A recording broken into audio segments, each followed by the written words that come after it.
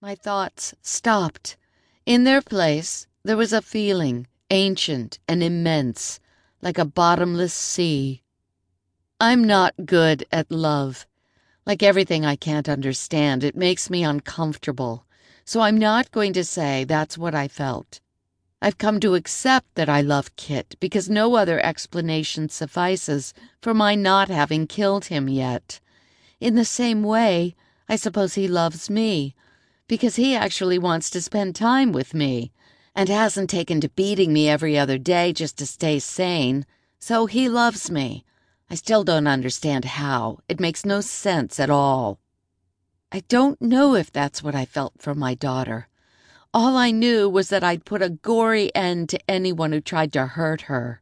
I pulled her closer to me. She nestled closer, like a cat. I wondered how long I'd been asleep, precisely. It could have been hours or just a few seconds. I didn't remember falling asleep. I started to open my mouth to call to Kit, but then decided not waking the baby was highly advisable, and mind called, "Kit?" Calling with your mind is not the same as voice calling. In your mind, you know when you call out and the message is not received. You know if it just wasn't heard, or even if it was ignored. If you mind call and there's no reply of any kind, not even the sense of someone at the other end, the only possible conclusion is that there is no one to answer. Even if the object of your call is asleep, impaired, or in a vegetative state, there is a feeling that he is there. Non-responsive, but there. "Kit?" I called, again, in my mind. Have you ever entered an empty house?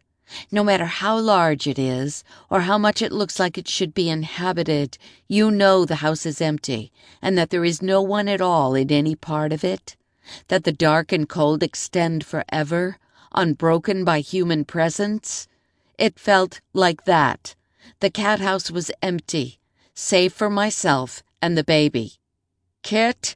Kit! Kit! Kit!" The call went out and was swallowed by nothingness, like a pebble falling into an endless hole. I carefully extricated myself from my daughter, leaving her asleep on the bed as I rose. I didn't know if I should stand up. Some of the books and senses said you should stay in bed for months. Others that it was highly advisable to get on your feet and go weed rice paddies. I was fresh out of rice paddies, but I had to get up. I had to go look for Kit. If he was in trouble, I was the only one who could help.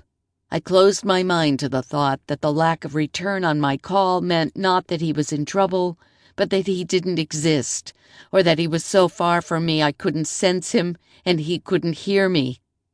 But how could he be that far away from me in space, with no vehicle but the cat house nearby? So I got up. Had to, even if it meant I could bleed to death, or pass out cold on the floor. Besides, I told myself, that only happened to women in senses. As it turned out, there was no dying, no passing out.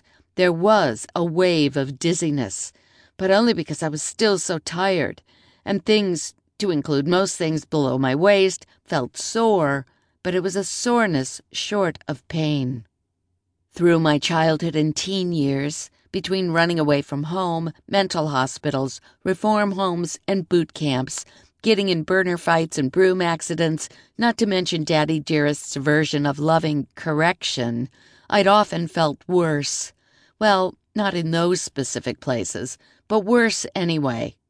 Walking gingerly, all right, like a duck, getting used to soreness, I called, mentally, "Kit?"